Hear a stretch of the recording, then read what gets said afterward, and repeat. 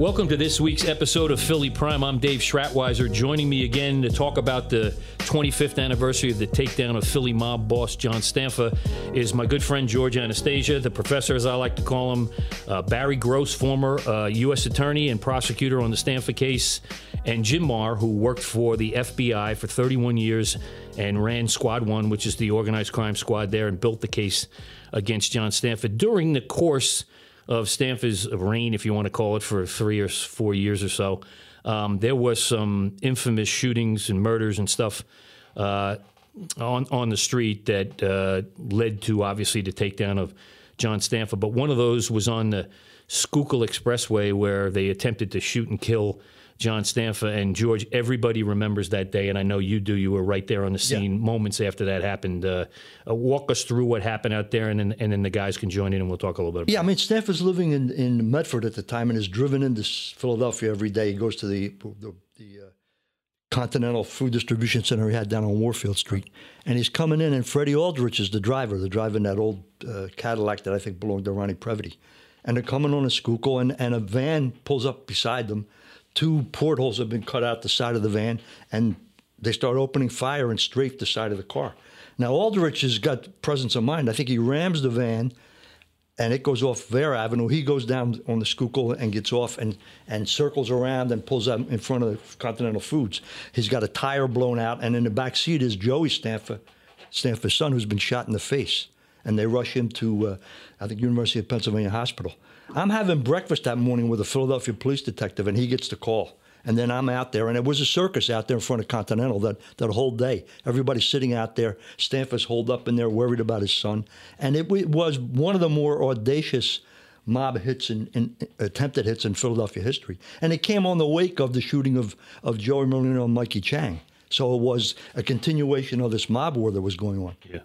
Barry, when you're sitting over at the U.S. Attorney's Office and word filters to you guys that this is taking place, kind of what's going through everybody's mind over there, Bob Courtney, yourself, and the other guys that are in the office, what are you guys thinking at that point?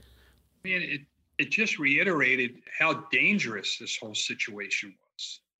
I mean, there is a shootout in the middle of rush hour on the Schuylkill Expressway. I mean, it was just so fortunate that innocent people weren't killed. I mean, it just showed how audacious, how reckless, how lawless this was, and how they just didn't care. You know, the Merlino side, the Stanfa side, they didn't care. They just didn't care. And, you know, when people try to glorify that there's some honor, this or that, with these guys, I mean, this showed it. They didn't care about anybody. Wasn't there a bullet recovered in a woman's bathroom, an apartment right nearby? Yeah, I think they're one of the bullets. Yeah. Yes. Yeah. Yep. Yes. Jim, I'm not sure the timing on this, whether you were running Squad 1 at the time or you were in the surveillance squad, but when you heard about this, kind of what was going through your mind as somebody who's investigated organized crime for a long time? That was a really bold and brazen attempted murder there on the Schuylkill.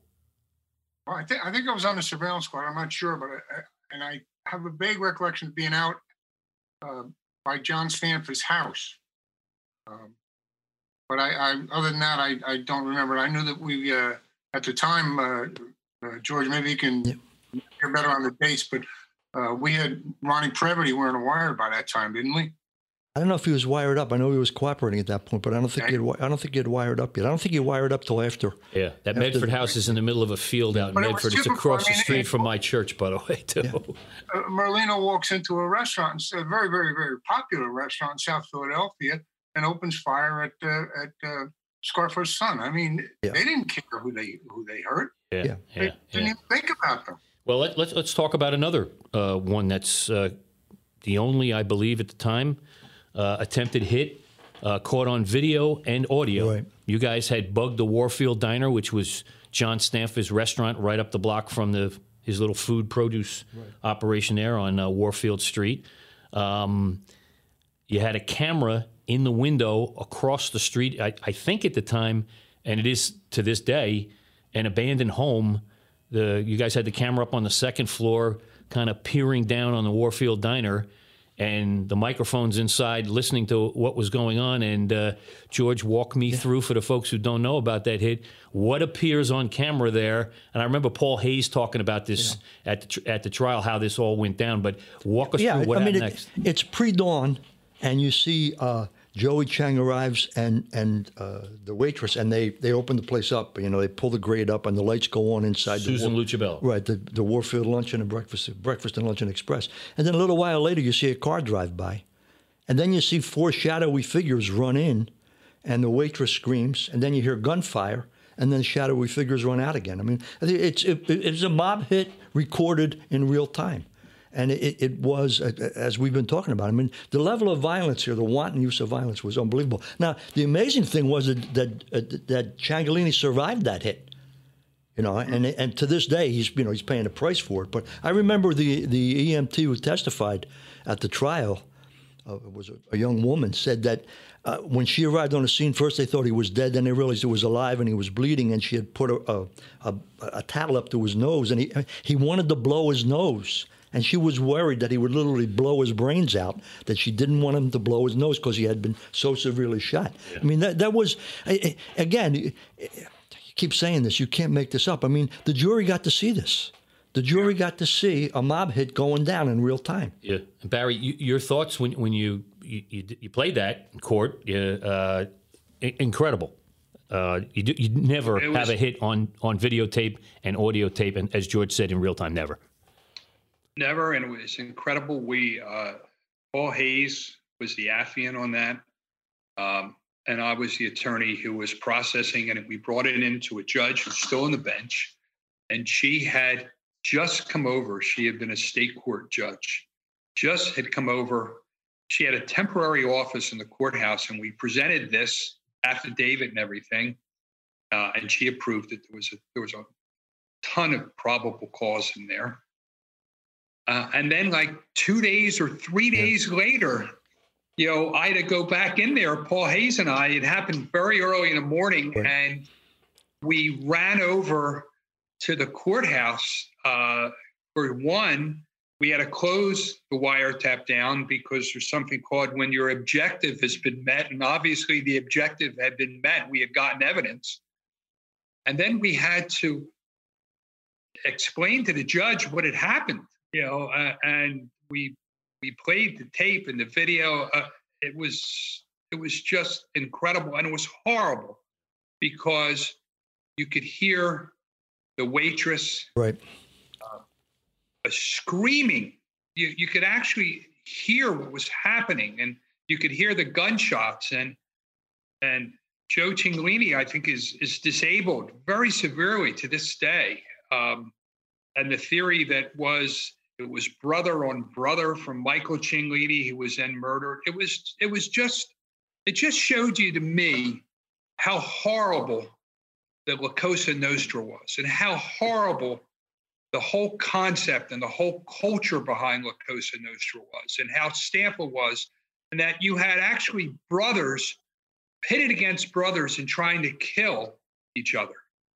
And Stampa was at the top, getting the money, intimidating everybody, shaking down restaurants, shaking down legitimate businesses.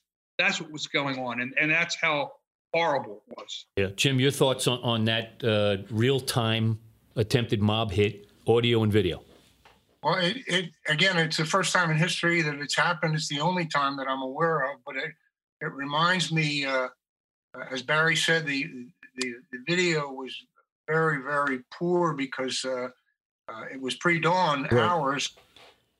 Paul Hayes was already in the plant doing the monitoring, and I believe was the first person on the scene.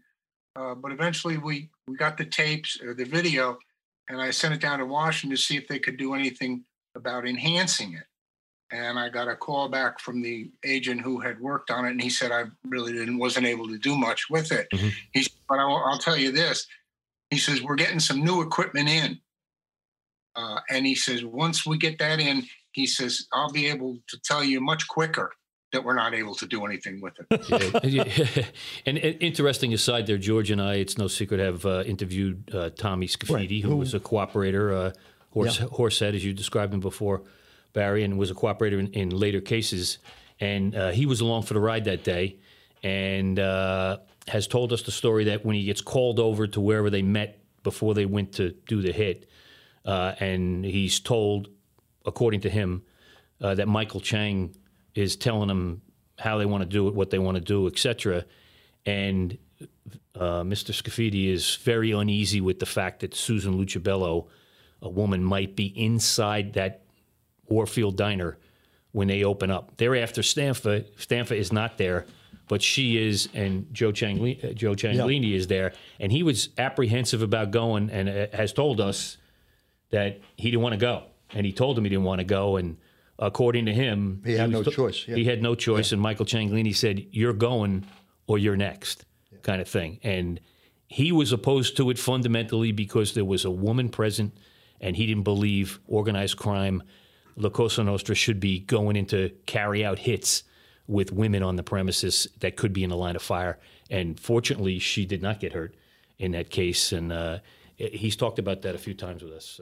But, this is, if you remember, Michael was walking home from a basketball game a few, I think, weeks before this, and basically ran into his house, and a hitman drove by and fired into his house. So now Michael retaliates by literally going against his own brother and cripples him. And then shortly after that, Michael himself is killed. So it was in the city of brotherly love, it was brother against brother. And to go back to one other thing Barry mentioned about Cosa Nostra, I mean, and this is something I can't emphasize enough. Cosa Nostra, or the mafia, this whole idea of honor and loyalty and family is nonsense. I mean, they've taken values that are intrinsic to the Italian-American experience, and they bastardized them to their own end to justify what they do and who they do it to. It's just nonsense. Yeah. Go ahead, Jim. If I remember correctly, Joe Cianglini was being groomed for underboss, or at the time. I think Stanford thought he could bridge the gap because he had that, he didn't have that South Philadelphia connection. He thought Joey could bridge the gap for him, and it turned out not to work out at all. Yeah, and I mean, we talk about the seriousness of all those things, and the next topic I want to talk to is a little bit the kind of plots to kill Joey Merlino by the Stanford crew, which, while serious on the one side, were almost comical on the other. The gang that couldn't shoot straight, bomb straight, load a shotgun straight stories that kind of are endless. And one of them is Joey going home to his apartment in Old City, right down the block from Fox 29 where I worked, and my cameraman and George has visited many times, and so have you guys.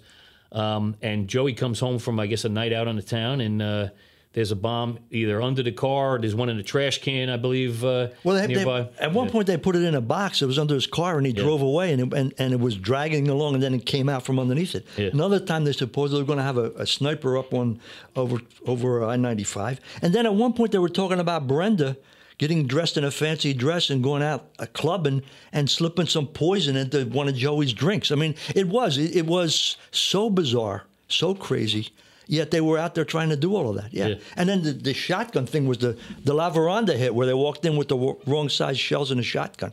It just... They're clicking away and nothing's happening. Yeah. Jim, when this is going on, what are you guys thinking over at FBI headquarters? First off, these guys are bold and brazen, and I don't mean to make too light of it, because they were actually attempting to kill someone. But the comical way in which they worked out was kind of an amazing thing here. These bombs went off. There's nothing to say. Right. They're only going to get the guy they want. Yeah. There's a distinct possibility that there's going to be a lot of collateral damage, right. And it's amazing to me how they were not able to focus better. But that's what they were. They were novices, if you will, dangerous, deadly. And this is all added to the mystique of Joey Merlino. The fact that he survived all of that, the fact that he's walked away from a lot of serious charges, it's created this whole mystique about him that continues to this day. The guy with 9 lives, I think the latest line I've heard is the guy with 19 lives. Yeah. Barry, you guys had to put some of this stuff before the jury, these attempts to kill Joey Merlino. Your thoughts while you're doing that and about that kind of evidence? Evans, but I want to just follow up with what George Jim said. I mean, just think about, I think it was December 30th again, in the La Veranda shooting. Just thinking about the people, it was completely packed. The people with their families. Let's say you have your 10-year-old daughter sitting there and see somebody come in with a shotgun to somebody's head and pull the trigger. I mean, that's what was going on. There are people who we don't even know who may still be traumatized by that event.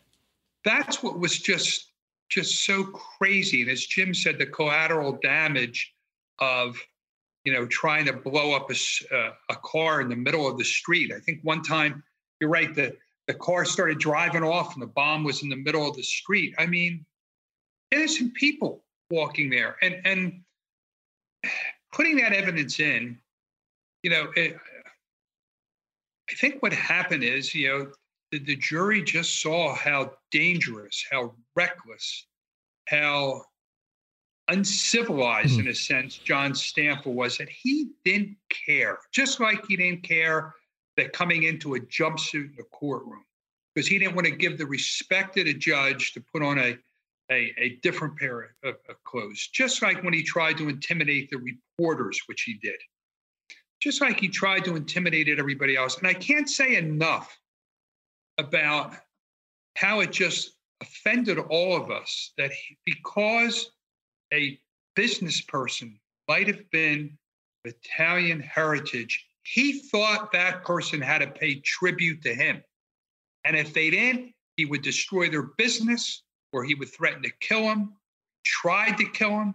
There was a nightclub down on Delaware Avenue called the Aztec Club. And he had Biagio Adornetto, whose crime to John Stanfa was, he brought him, he came from Sicily, uneducated. He thought he was going to be a hitman, but he didn't have the guts to shoot. He couldn't do it. And that was like the death mark against Biagio Adornetto, because he couldn't shoot. And Rosario Conti Bellocci could kill and killed for Stanfa. And, that was okay. And Stanfa even agreed to the engagement of his daughter with him. Yeah. That just shows you how absolutely unworldly this whole thing was, and how, the values were turned upside down, and how dangerous. And I really feel that if Stanfa hadn't been stopped, he would have threatened everybody, legitimate businesses. He would have infiltrated things. He would have tried to turn Philadelphia into the same graveyard that was happening in Sicily. Yeah. Jim, while this is all going on, the other faction is Michael Cianglini and Joey Merlino. And you're filling up boxes with John Stanfa's name on it with evidence, cooperators, tapes, all that kind of thing. I'm assuming simultaneously you're filling up boxes with Joey Merlino and Michael Cianglini's name on it as well. You were trying to. We're trying to. Yeah. The microphones, and wherever we could put them, we were going to put them. And as Barry said, it's the best evidence because you can't cross-examine a tape. Yeah. Yeah. But there was a lot going out on the street, which I'm sitting here thinking to myself, I ask myself, how come I don't remember this stuff? And it's because I was somewhere else. Yeah. But interestingly here, you're working, 24 hours a day, as Barry was saying, didn't take a day off during the week for 2-something years, that kind of thing. You're building on John Stanfa. And at the same time, you have this other crew who's also actively involved in violence on the street, allegedly. And I'm sure you're working on that, and you're working on this and keeping track and working with the prosecutors, trying to put a case together, that kind of thing. That's a lot going on at one time on the streets of Philadelphia for the FBI to be covering it, for the U.S. Attorney's Office to be trying to prosecute. Well, we had a lot of good agents out there doing it. I had a whole technical squad at my disposal. I had 18 agents on the surveillance squad that were always at my disposal. The organized crime stuff kind of took priority, and they always had something to do, and they knew where to go and who they were watching, and so it made my job easier. Barry, your thoughts there? Yeah, it was. We were concentrating on Stanfa. I think there was a whole other team of prosecutors, and sort of a whole, in a sense, other team of agents and officers, because some of the agents, a number of the agents were in the middle of the trial and getting things ready for trial. So it was very difficult. I really think that what happened is, in an odd way, our success with that incredible wiretap that Jim Marr put together, and incredible recordings, hurt us in the later prosecutions two ways. One, everybody was a lot more careful.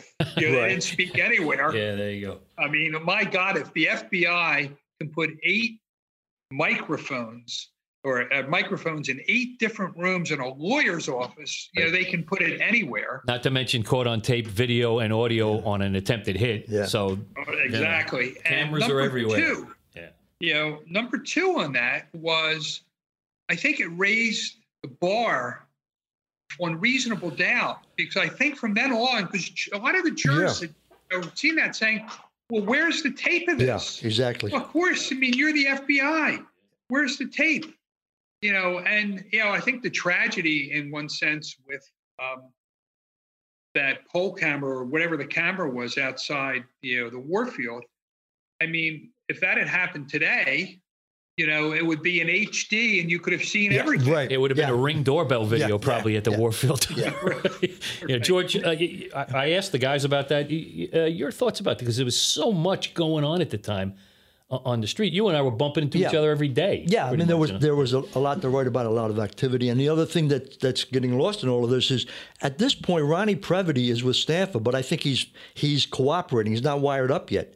And, I talked to Previte a lot. I wrote a book about him. I mean, Previte said basically he saved some of the Merlino people's lives by tipping off the FBI that this was going to go down, and then it didn't go down. So, and after that, Previte wires up. The other fascinating thing to me was the indictment comes down. Stanford and 25 guys are indicted. Everybody's looking, and it's clearly, this is a big case. Ronnie Previte's not indicted. And the Merlino guys all know Previte is a major player for Stanford. Yet, he's able to insinuate himself into the Merlino-Natale circle, and at that point, he's wired up. So, as I said, this just keeps rolling and rolling and rolling. It goes from Scarfo to Stanford and then to the Merlino trial, and it's all part and parcel of the same approach. And it's again, it probably was for the mob the beginning of the end in Philadelphia, but in terms of law enforcement and in terms of the media, it was a really high point in terms of the cases that were made and the stories that were written about it. All right, Barry and Jim, I can't let you get away without asking your impressions. George mentioned it before. This kind of built the aura of Joey Merlino, the fact that they weren't able to kill him. So many attempts were made on him. I've heard guys say he's the cat with 19 lives, not 9 lives. But without causing a problem, Jim, you tracked Mr. Merlino. You watched Mr. Merlino. You watched Stanford and Merlino go at it. Your impressions of Joey Merlino, he is still, this day, on the street, allegedly running the mob here in Philadelphia. I'm not asking you to comment on that. I'm asking you your impressions personally of him as the head of Squad 1. My most lasting impression of Joe Merlino was at a time when his father was on trial in City Hall. It was a capital murder case. Right. And his father's lawyer, was expecting a payment, part of his fee, that particular day. And Joey was supposed to bring him $10,000. And instead, he went down and pushed it across the tables and showed up without the money. When his father is on trial for his life. The upside of it was the lawyer refused to go into court. The other lawyers said, he doesn't object, we'll represent him temporarily. And eventually they showed up with the money and the lawyer went back. That's the kind of person he was. He cared more about having fun than he did about his father's life. Barry, your impressions of him, again, I'm not asking you to say something you're uncomfortable with, but just from your impressions trying to prosecute the guy for years. I mean, the stories, which similar with Jim, when the Delaware waterfront was really alive and there was all these nightclubs, there was all these stories, Joey Merlino and his so-called crew going in and drinking and eating and then beating the tab, always running out of the restaurant. And I always would think, yeah, that poor bartender or that waiter, that probably comes out of his wages that, that this guy, and they never thought about that. And, and I really just thought he was glorified because everybody thought he was this suave, well-dressed, good-looking guy. And then I'll never forget that after the verdict in the case, they were all running around acting like they had won or something. And I think he did 14 years. Right. Rico If that's winning. Yeah, 14 years of his life. So if people think this is some type of glamorous lifestyle, he was in jail for 14 years just on that one case, and he's gone back to jail on other cases. George? Yeah, I mean, there's no doubt Joey Merlino has emerged as the face of the Philadelphia mob in the end of the last century into this century. And the only, you hear all these stories about his personality and how he operates. The best line I ever heard came from Ronnie Previty when he said, Joey's agenda on Monday is to get to Tuesday.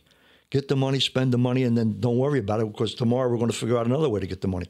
That's the way he lived day to day. And there's there's a kind of a roguish charm and all of that from a certain perspective. But at the end of the day, a lot of people are paying a pretty big price for the lifestyle that he lived. All right. And Barry and Jim, just as laymen now, that road's going to come to an end sometime, the way the government works and all the technology and things they have now. Any doubt in your mind, either one of you or both of you, if you would like, that road will eventually come to an end? I certainly hope. I hope somebody's looking out because the leopard doesn't change his spots. Well, whether it does, I mean, I really think their influence is not what it was. Thankfully, we're not seeing bodies, along roadways in black trash bags. At least we're not hearing of legitimate businesses being extorted and people being killed. And I think it's really ultimately, because we all know prosecutors come and go. I'm no longer a prosecutor. Yeah. Mm-hmm. I really think it was because of the FBI agents like Jim and Paul Hayes and that entire crew, Gary Langan, so many others, and the police officers who were out there and the troopers. I mean, they're the ones watching every day. Prosecutors come and go, but, the law enforcement officers are the ones out there risking their lives every day trying to stop this. Listen, I want to thank everybody, George, for coming on the show. Jim, I really want to thank you. I know you don't do this often, and we've talked about it, you and I, a little bit about doing it, and you came through and did it. And Barry, we always look forward to talking to you because we get the straight from you guys, and that's a valuable thing when you're trying to get to the bottom of things. You want to report it fairly, and you want to report on the facts. And appreciate everybody for coming on the show. 3 great shows. Maybe more down the road. You never know. And I want to thank you for all making the visit here to Philly Prime. And folks out there at home, this has been enlightening, fun, and at the same time, very serious, but recounting years that George and I shared together as reporters. And to me, real value. And George, I'll give you the last word. Yeah, I mean, it was an era. It was an era in Philadelphia history that will never be repeated. And I think it's good to underscore how it went down, why it went down, and who was behind making it all happen. All right, guys, thanks again. That's Philly Prime for this week. Thanks for listening, and we'll see you next time.